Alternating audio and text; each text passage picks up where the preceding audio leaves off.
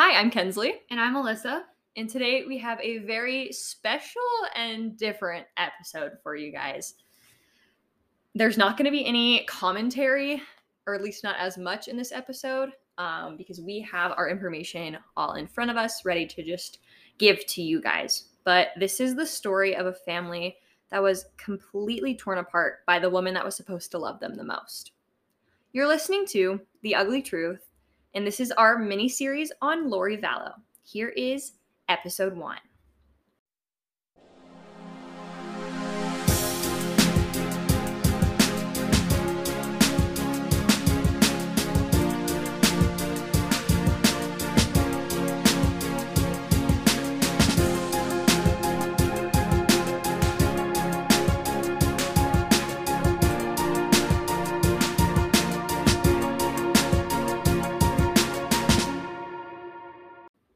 Colby Ryan was at home one evening when he heard a knock at his door. It was the police. They began to ask him if Tylee or JJ were there. Tylee and JJ were Colby's younger siblings, so the police questioning where they were worried him. Colby immediately called his mom, Lori, asking what was going on. Her response, "I'm so sorry, but I'll explain later." He then called her a second time, but her phone was dead. It was then that he received an email from his mother saying, "Hi, Colbs. I need you to know that we are safe and happy. I know that this sounds confusing to you, but I need you to trust me. That although there are wicked people trying to cause harm, that Jesus is on our side." Now, with all that craziness being said, let's dive into kind of the family dynamics because that's super important in this case. So, Janice and Barry Cox had 4 children.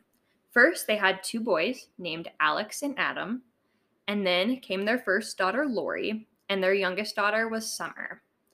The Cox family were devout Mormons, and they began raising their 4 children within the church immediately. And Janice claimed that Lori was the one who loved church the most, saying that she took to it very quickly.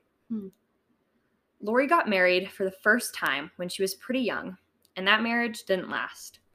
Then she married William LaGoya, and the two had Colby when Lori was only 22. But William began exhibiting some abusive behaviors, and Lori didn't want her son to live in a home like that, rightfully so. So very quickly, she took Colby and she left. But then Lori met another man. This man was named Joe Ryan. The two had a very quick courtship and got married soon after. Colby described Joe as, quote, really sweet and outgoing. Lori finally had the family that she had dreamed of, and soon she welcomed her first daughter into the world, Tylee. Colby was thrilled to have a little sister, and he absolutely adored her. And Lori, she loved the attention. Shortly after having Tylee, she entered the Miss Texas pageant. In a video interview, she said, quote, being a good mom is very important to me, and a good wife and a good worker. And being all of those things together is not easy. I'm basically a ticking time bomb, end quote.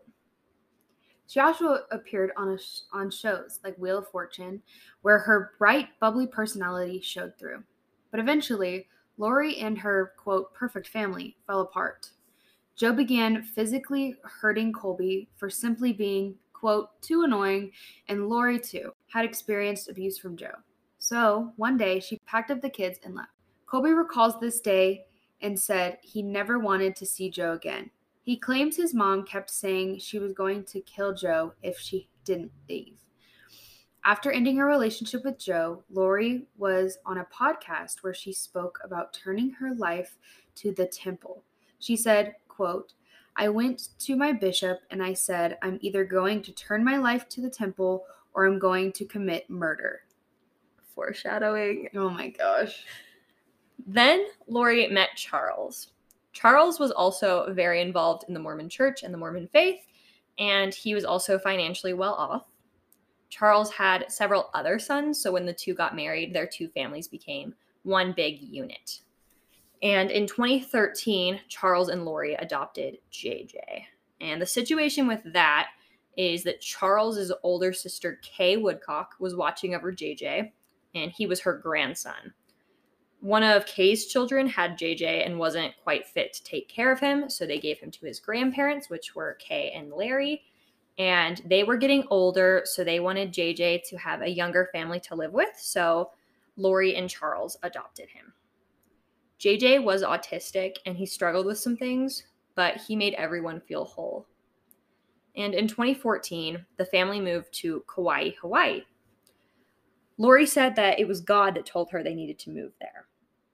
Friends of the Vallow family in Kauai said they thought Lori and Charles had the perfect marriage, but Lori would complain to her friends about Charles constantly, saying that they weren't spiritually equal. She thought that Charles was holding her back. In 2017, the Vallow family moved back to Arizona. It was then that Colby met his soon-to-be wife, Kelsey. The two began going to a Christian church, which stirred up some problems between Colby and Lori. She was angry that Colby had left the LDS church. Lori had begun a fascination with the end times, and she told her sister-in-law, quote, "Sometimes I would rather just drive off of a cliff with my kids in a car than go through end times," end quote. Oh my gosh. The serious shift happened when Lori joined a podcast group called Feel the Fire. Her brother Alex also joined this group. The group attended a conference about near-death experiences, and this is where she met a man called Chad Daybell. Chad and Lori had an instant connection, and they both began asking more about each other's beliefs. The two also believed that they had been married several times before, but in past lives. Chad had a near-death experience where he believed he saw, quote-unquote, beyond the veil. And after this near-death experience, he believed that he was basically at the level of a prophet and that God spoke to him more than anyone else. And the near-death experience was he was cliff jumping, and he jumped off of the cliff and scraped the rocks on his way down. And so he hit the water really hard and almost died, obviously, near-death experience. Wow. Yeah. But Chad was also a very public figure in the LDS community and in just the public community due to his many appearances on talk shows and podcasts, and he had published many books. Chad believed that 144,000 people would survive an apocalypse that was going to happen, and they would be the ones to ascend to heaven, and the rest would be doomed. And Chad thought that he would lead the survivors in the end times. Lori Vallow began reading Chad's books, and she began adopting the beliefs that Chad shared. Many people that know Lori said that she changed after meeting Chad. Lori began telling her friends that her husband Charles was already dead. She said that a demon had taken over his body and that they had to wait for the demon to die. The demon was named Ned, according to Lori. Lori also called her son, saying that Charles had been cheating their whole marriage. So after hearing this, Colby called Charles. Charles began freaking out, saying, quote, "She's crazy. She thinks she's a god. This is not your mom, Colby," end quote. Colby initially believed Charles was the guilty one and was trying to cover up what he had done. In summer of 2019, Charles was on a business trip, and Lori canceled his flight home and had her brother Alex remove his truck from the airport. Charles called the cops to tell them what was happening once he got back to the house, and here is that audio clip now. Okay. So what makes her a danger to herself and to She's others? threatened me, murder me, kill me. She threatened to murder you? Yes. And she said, How did she do that? My bishop right there is in the car. He was on the phone with me today when she said, "I will have you destroyed." Stuff is gone. I don't know what that And means. how long have you been trying to get in touch with the kids? Since yesterday. Since yesterday. Like last night or yesterday morning? Or? Landed in Houston Tuesday about 10. Okay. Why did you leave? Business trip in Houston. Okay. And when did you leave? Tuesday morning about 5 a.m. Charles tells police that Lori has lost it and that she no longer believes he is her husband, but a demon who has taken over her husband. The cops decided that nothing illegal had been done and that Lori taking the kids was okay because Charles was out of state. The next day, Lori went to the police department and told her story. She claimed that Charles had taken some of her items and the police automatically believed her. They said, quote, "Just talking to you, I don't see you being a danger to yourself or anyone else," end quote. Little did they know that was a very dangerous statement. Charles had also filed a report saying that Lori needed a psych evaluation, and she got one. She was never admitted, so everyone assumed there was nothing wrong, except for Charles. But who else was on Charles' side? Lori's brother, Adam Cox. Charles and Adam began to believe that Chad and Lori were in a relationship as more than friends, and Charles threatened to tell Chad's wife, Tammy, about the alleged affair. Would not be surprised. Adam and Charles planned an intervention for Lori when they were going to fly out to Arizona and talk to her. But Lori caught on, and here are the texts that she sent to her brother Alex. Lori, I'm going to need you to stay close to me for a couple of days. They are planning some sort of intervention. Thank you for standing by me. It's all coming to a head this week. Apparently, it's tied to Ned being gone. Hopefully today or tomorrow. Alex. Have fun and get rid of Ned already. Oh my gosh. When Charles arrived at Lori's house for the quote-unquote intervention, he sent a text to Adam saying, quote, Alex is here.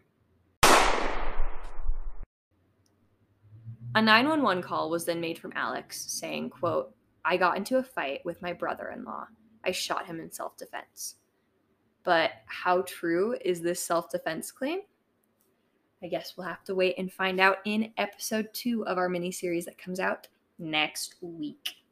It's kind of a shorter episode. This is basically just the family dynamics of this story because There's a lot. There's a lot of depth, and obviously Charles and Lori are, at odds because one of the brothers, Adam, is taking Charles's side and Alex is taking Lori's side, and so that is going to lead to a little bit of turmoil we'll figure out in the next couple episodes. But yeah, this case is insane and it only gets crazier. Yeah, I mean, I'm just it gives me chills just thinking about it. And the trial is still going on. Right. So hopefully by the time that we finish this mini series, hopefully we can get you guys the final verdicts because yeah, we have no idea what's going to we happen. don't know what the final verdicts are of this case, and we won't spoil anything for you guys, but yeah, when we get a little later on, we can do a little bit of an update too. We'll do, some deep diving. But thank you guys for listening, even though this is a bit of a shorter episode. We just want to spend as much time as we can getting the rest of the episodes out there for you guys. So we're going to spend a lot of time these upcoming weeks doing all the research we can and getting those out to you guys in the upcoming weeks. Again, thank you so much for listening. Make sure to follow us on Instagram at pod.theuglytruth and send us an email with any future case recommendations at pod.theuglytruth@gmail.com. Bye, you guys. Bye. Thanks for listening.